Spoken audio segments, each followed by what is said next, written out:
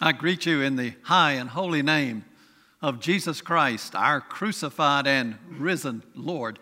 Today we continue with a series of messages on the unhurried life. The God who made us knew that we need a 24-hour break every week.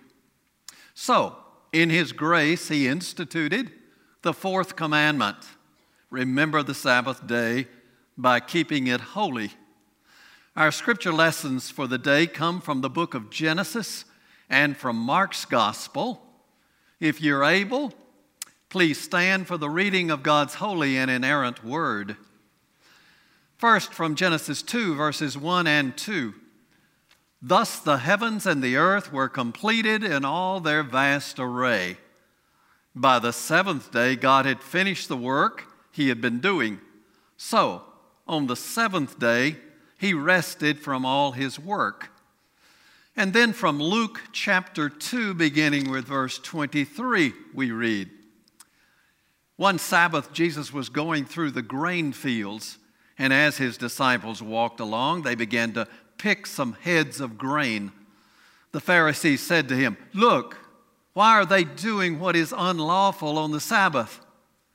He answered, "Have you never read what David did when he and his companions were hungry and in need? In the days of Abiathar the high priest, he entered the house of God and ate the consecrated bread, which is lawful only for priests to eat. And he also gave some to his companions. And he said to them, the Sabbath was made for man, not man for the Sabbath. So the Son of Man is Lord even of the Sabbath." This is the word of God for the people of God. Thanks be to God. Please be seated and let us pray.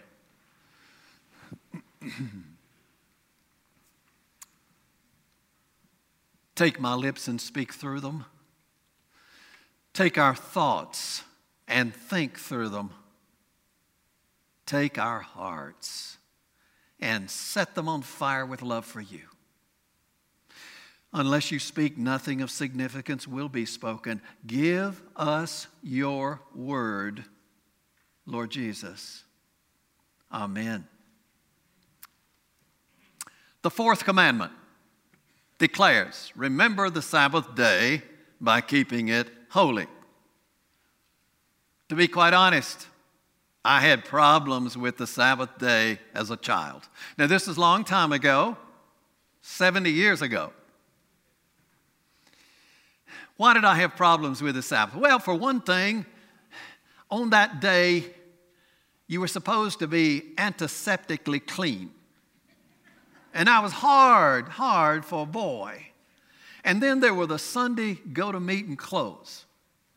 Starchy, uncomfortable, tight, and you were certainly not supposed to roll on the ground in them. Now, Papa was a preacher, and he was really strict about the Sabbath, and so there were rules.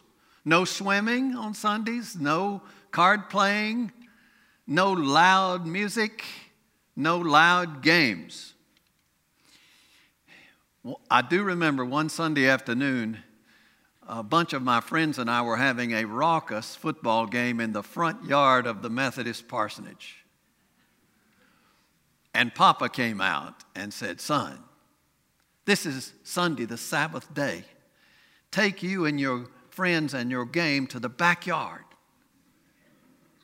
I said, "Papa, isn't it Sunday in the backyard too?" He didn't answer, but he just gave me a disgusted look. I recall that Sunday school and the worship service were okay when I was a kid, although Papa tended to preach a bit long for my taste. Papa had a habit. When he was just beginning to conclude his sermons, he would close that big pulpit Bible. And I was down on the front row in my assigned seat, and many of the time when I saw that Bible close, I whispered, "Thank you, Lord. Thank you, Lord." All in all, for me as a young boy, Sundays were a bit stifling, too controlled for my taste. But what I experienced as a boy was just a tiny fraction, just a small dose of what the Jews experienced in Jesus' day. The way the Jews in their society in Palestine, the way they experienced the Sabbath was so much tighter, so much more restrictive than what I experienced as a boy. The religious leaders called Pharisees absolutely ruined the fourth commandment with all their rule-making and nitpicking. The Pharisees were a deeply religious group, but they had this compulsion of regulating everybody. I wonder if we still have some Pharisees running around America today. Originally, the fourth commandment was a merciful godsend to an oppressed workforce, straining 7 days a week. The Sabbath gave mankind 1 day a week to be released from the sweatshops. But those Pharisees, they couldn't put up with a good thing. They turned that great liberating principle into a legalistic nightmare. Not only was no work allowed by them on the Sabbath, they specified 39 categories of work that were forbidden. And that included cooking a meal. They said it is illegal for you to carry a burden on the Sabbath. And then they specified what a burden is. Anything that weighs as much as 2 dried figs. That's really light. On the Sabbath day there in Palestine, one was allowed to pull a donkey out of a ditch, if it was in a ditch, but not a person. Made no sense. One could not kill a mosquito because that was considered work, but you could shoo the mosquito away. Obviously, these Pharisees never encountered any South Georgia mosquitoes. I mean, you don't shoo them. You herd them. On the Sabbath day in Palestine, one was not allowed to light a fire, ride a donkey, or go fishing. What killjoys these Pharisees were. And they were always spying on folks. They were deathly afraid that somewhere, sometime, somebody was having a good time on the Sabbath day. Now, I don't want to be too hard on the Pharisees because I need to remind myself and you that we Methodists too have a rule-making tendency in our DNA. Not particularly at the local church level, but if you get up to the annual conference level and especially the general conference level, you really see the rule-making come out in us. For example, it might have been a good thing that we Methodists were not around during Jesus' ministry. We might have given him a problem. For example, that day when Jesus, after praying all night, announced that he was appointing 12 disciples. Now, if a Methodist had been there, he'd say, wait a minute, Lord. You got to submit every one of those names to a charge conference vote. Furthermore, half of them have to be women. And 2/3 have to come from outside Galilee. Yes, it's probably good that we Methodists were not around. We might have given Jesus a problem. In our scripture lesson for today, Jesus and the disciples are walking through a grain field. They were being spied on by the Pharisees, monitoring, seeing if they were doing anything wrong, hoping they were doing something wrong that the Pharisees could criticize them for. For example, they may have been monitoring them to see if they walked more than 3/4 of a mile. That was forbidden on the Sabbath. Now, the disciples were a bit hungry that day, and so as they walked through this grain field, they plucked some heads of grain, rolled them in their hands, and ate the seeds. I've done something similar many a time when I was out quail hunting, walking through a soybean field. But the Pharisees saw what the disciples had done. And so they pounced on them and accused them of harvesting on the Sabbath day, which was forbidden. And Jesus was rather shrewd in his response to the accusation. Jesus reminded them of something King David had done centuries earlier.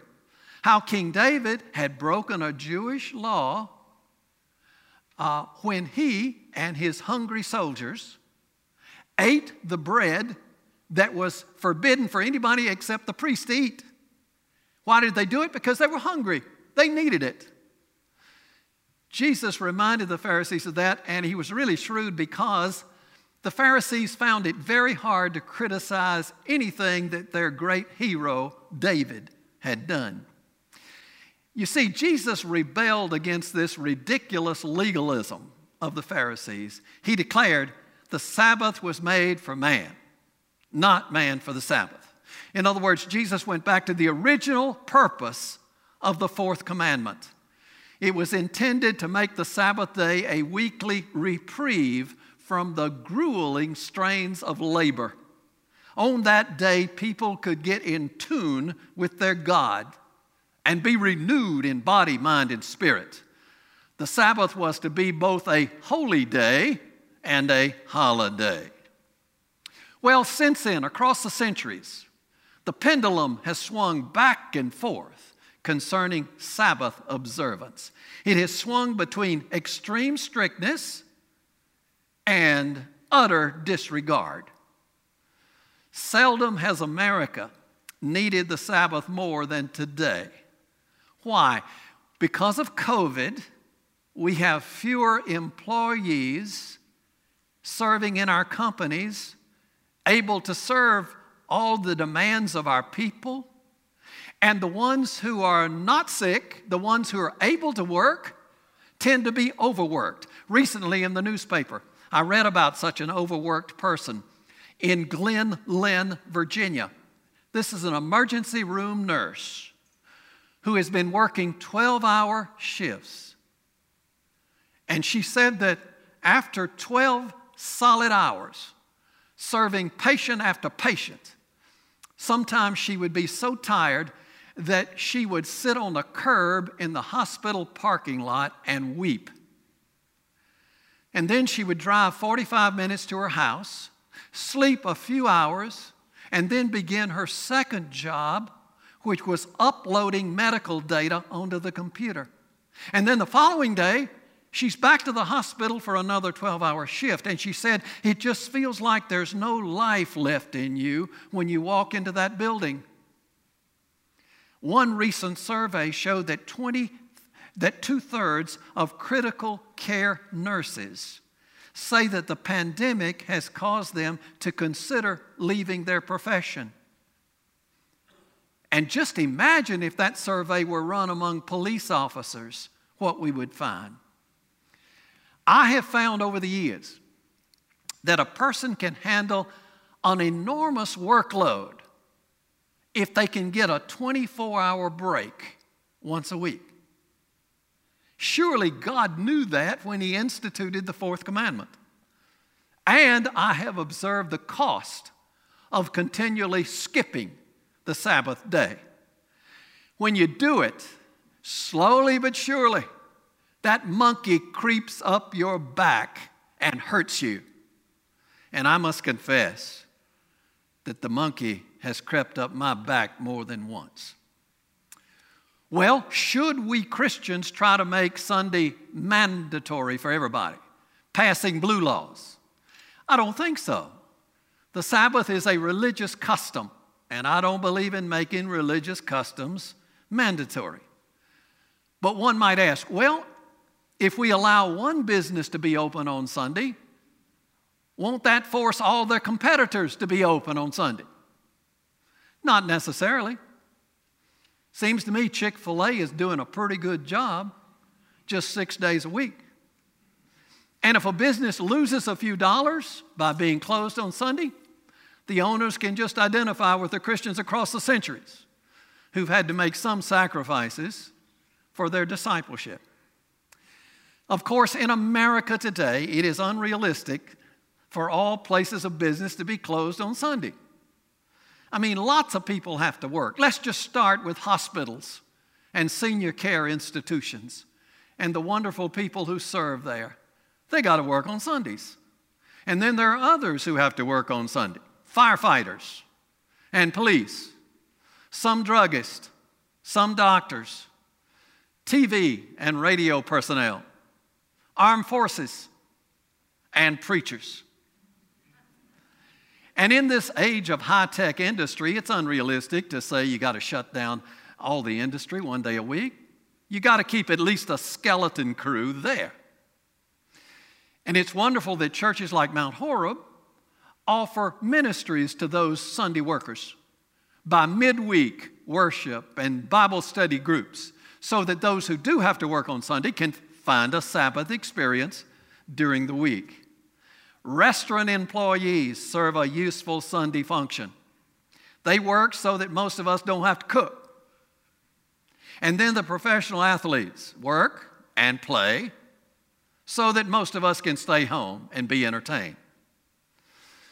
My parents had few disagreements that I remember when I was growing up, but one had to do with the Sabbath. As I said, Papa was strict about the Sabbath. He didn't believe that you should do anything that caused somebody else to be employed. Mama disagreed. Mama explained it to him this way. She said, look, I get up early on Sunday mornings. I cook breakfast for this crew. I make sure that the 3 kids are dressed, ready to go to Sunday school and church. I teach Sunday school. I play the piano in any class that needs me. And after doing all that, I'm not coming home and labor over a hot stove. Why is it holier for me to cook a meal than for that cook at the restaurant to do it? Papa was a wise man, and he knew when to surrender. We went to the restaurant. For us Christians, Sundays should be really, really special.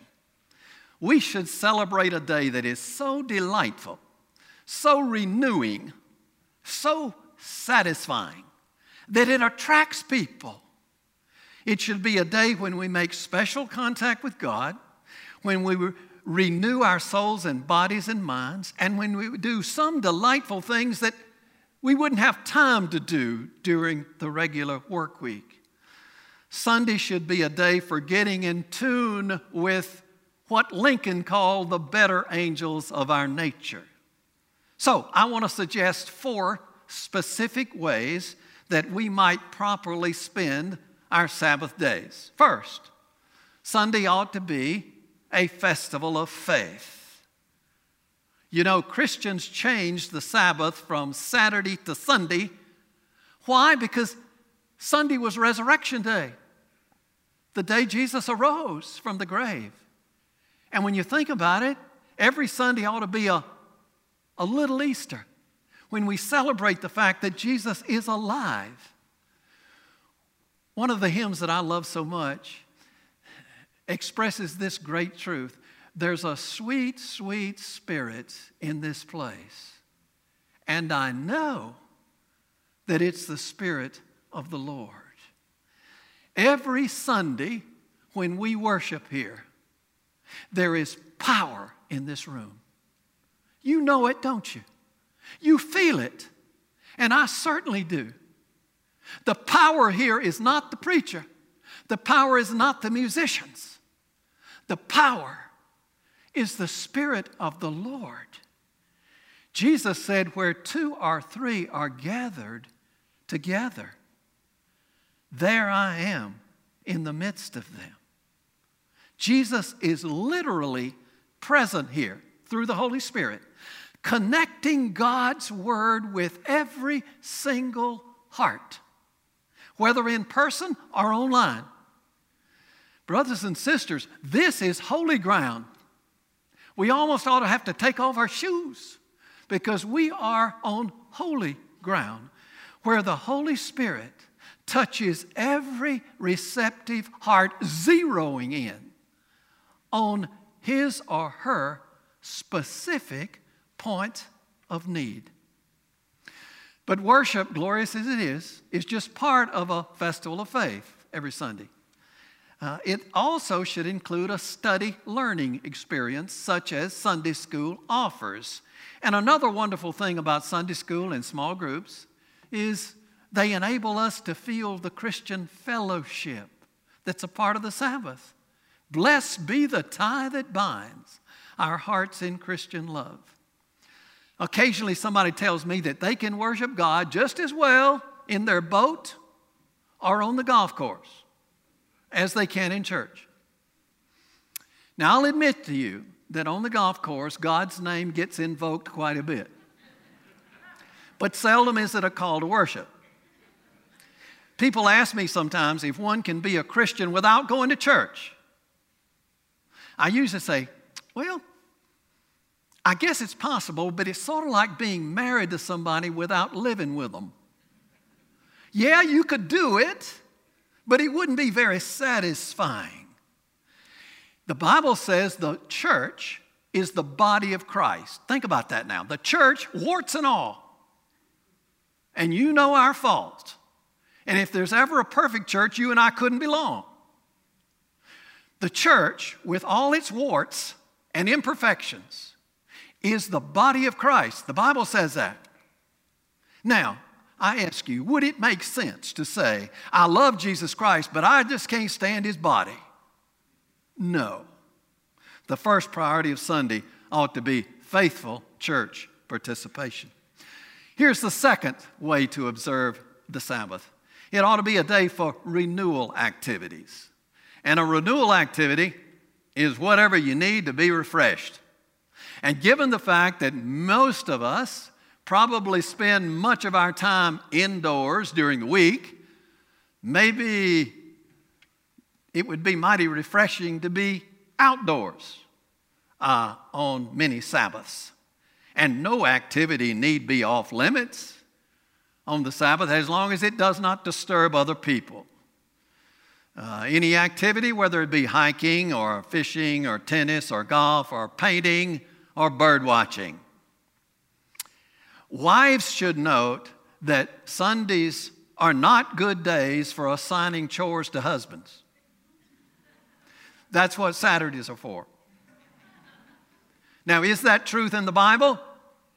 If so, it's in the first book of Calamities. But I know it's almost Bible. Now, some Christians will find Sunday perfect for a nap, Sunday afternoon. And maybe it ought to be illegal to text or phone somebody between 2 and 5 p.m. on Sunday afternoons, because you might disturb somebody's nap or cause them to miss a touchdown pass. Sunday ought to be the day when you do what is renewing and delightful for you. That brings me to the third proper usage of the Sabbath. Sunday ought to be a family day. And during a typical week, you know, family members go in all different directions. And in the evenings, children have homework, and parents are often finishing up something from the work day or planning the schedule for the next day. Indeed, in modern families, shared meals are fast becoming rare events. And it's ironical that our cell phones, which were supposed to help us communicate better with each other, often they turn out to actually isolate us in our separate silos. Given this situation, Sunday can be a godsend for families. In addition to worshiping together, sharing a meal together, the family can have some activity as a family. And yes, children ought to have a hand in saying what that ought to be. It could be anything from backyard basketball to baking a cake to having a picnic to spending the afternoon at the lake. Do something as a family. And that brings me to the fourth and the final proper usage of the Sabbath. Sunday ought to leave room for an act of kindness. Remember, Jesus got in trouble with the Pharisees because of an act of kindness he did. He healed a man's shriveled hand and got criticized because he did it. Surely on a Sabbath, we can think of somebody who's hurting, somebody who's lonely, and we can reach out with a word of encouragement. Now, yes, during this time of COVID, our visitation opportunities are very limited. But we can certainly text or phone not on Sunday afternoons now. And a friendly email or card can be opened whenever the recipient finds it convenient. So, Sunday ought to be the most delightful day of the week, a refreshing oasis along a busy, pressured, demanding pathway of life. Back in the days when the National Broadcasting Company sponsored Sunday afternoon radio concerts, NBC received a letter from an old shepherd in the hills of Idaho. And this is what he wrote. I enjoy listening to your Sunday afternoon music on the radio. Life up here in the hills is very lonely. I don't have a TV. My radio and my dog and my sheep are all the company I have. I used to play an old violin, but now it's badly out of tune. I wonder if you would be so kind as to begin your next Sunday afternoon music program by playing the note A so I can tune my old violin. Well, at first the radio management laughed at this odd request, but one executive with NBC saw the human interest element in it. So, on the next Sunday afternoon, the nationwide radio broadcast began by reading the letter from the old shepherd. And then, over the radio, came the clear, strong note of A, by which a violin somewhere in the hills of Idaho was put in tune again. Sunday should be the day of the week when we get in tune again, when we turn our antenna toward the eternal, when we catch anew the melody of God's Spirit. How gracious of the Heavenly Father to set aside one day a week to restore us in body, mind, and spirit. In the name of the Father, and of the Son, and of the Holy Spirit. Amen. Let us pray. Holy Father, we confess that at times we have allowed the world to set the pace for us. We've replaced the abundant life with the rat race. Lord Jesus, stop us in our tracks. Send your Holy Spirit to be our new pace setter, teaching us to march to the beat of a divine drummer. Remind us to cherish that 24-hour break each week when we can get in tune with the eternal. Show us how to take a deep spiritual breath, inhaling that peace that passes all understanding through Jesus Christ our Lord. Amen. And now let us stand and sing God's praises.